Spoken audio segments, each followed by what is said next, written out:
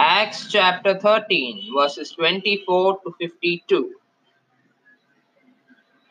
When John had first preached before his coming the baptism of repentance to all the people of Israel, and as John fulfilled his course, he said, Whom think ye that I am?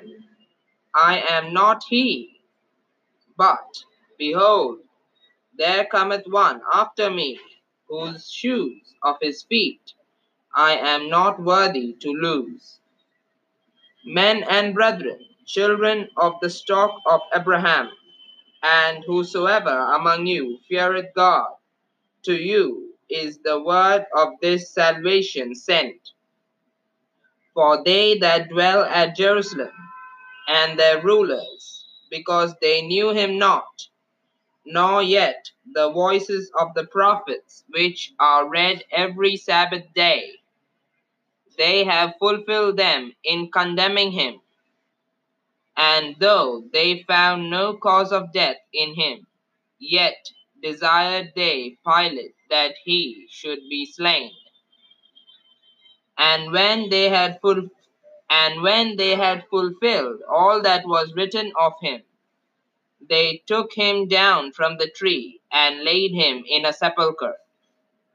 But God raised him from the dead, and he was seen many days of them which came up with him from Galilee to Jerusalem, who are his witnesses unto the people. And we declare unto you glad tidings, how that the promise which was made unto the fathers, God hath fulfilled the same unto us, their children, in that he hath raised up Jesus again, as it is also written in the second Psalm, Thou art my son, this day have I begotten thee.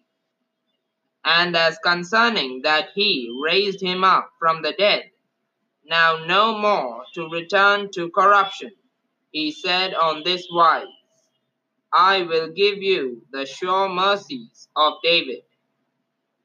Wherefore he saith also in another psalm, Thou shalt not suffer thine Holy One to see corruption.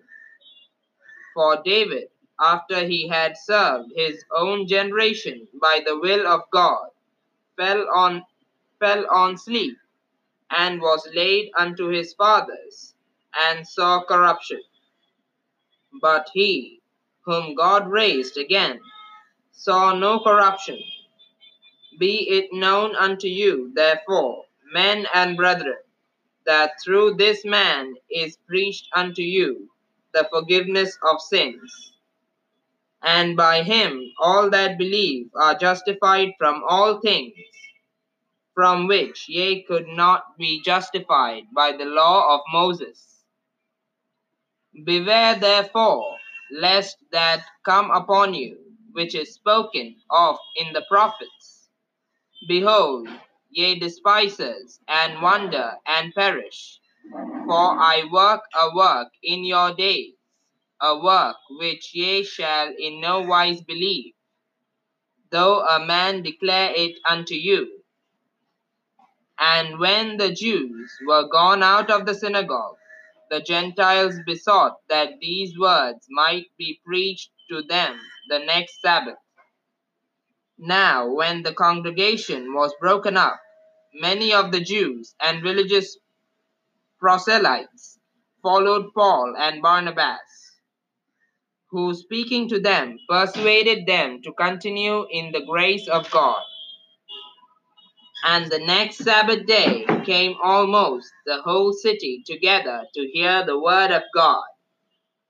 But when the Jews saw the multitudes, they were filled with envy, and spake against those things which were spoken by Paul, contradicting and blaspheming. Then Paul and Barnabas waxed bold, and said, It was necessary that the word of God should first have been spoken to you. But seeing ye put it from you, and judge yourselves unworthy of everlasting life, lo, we turn to the Gentiles.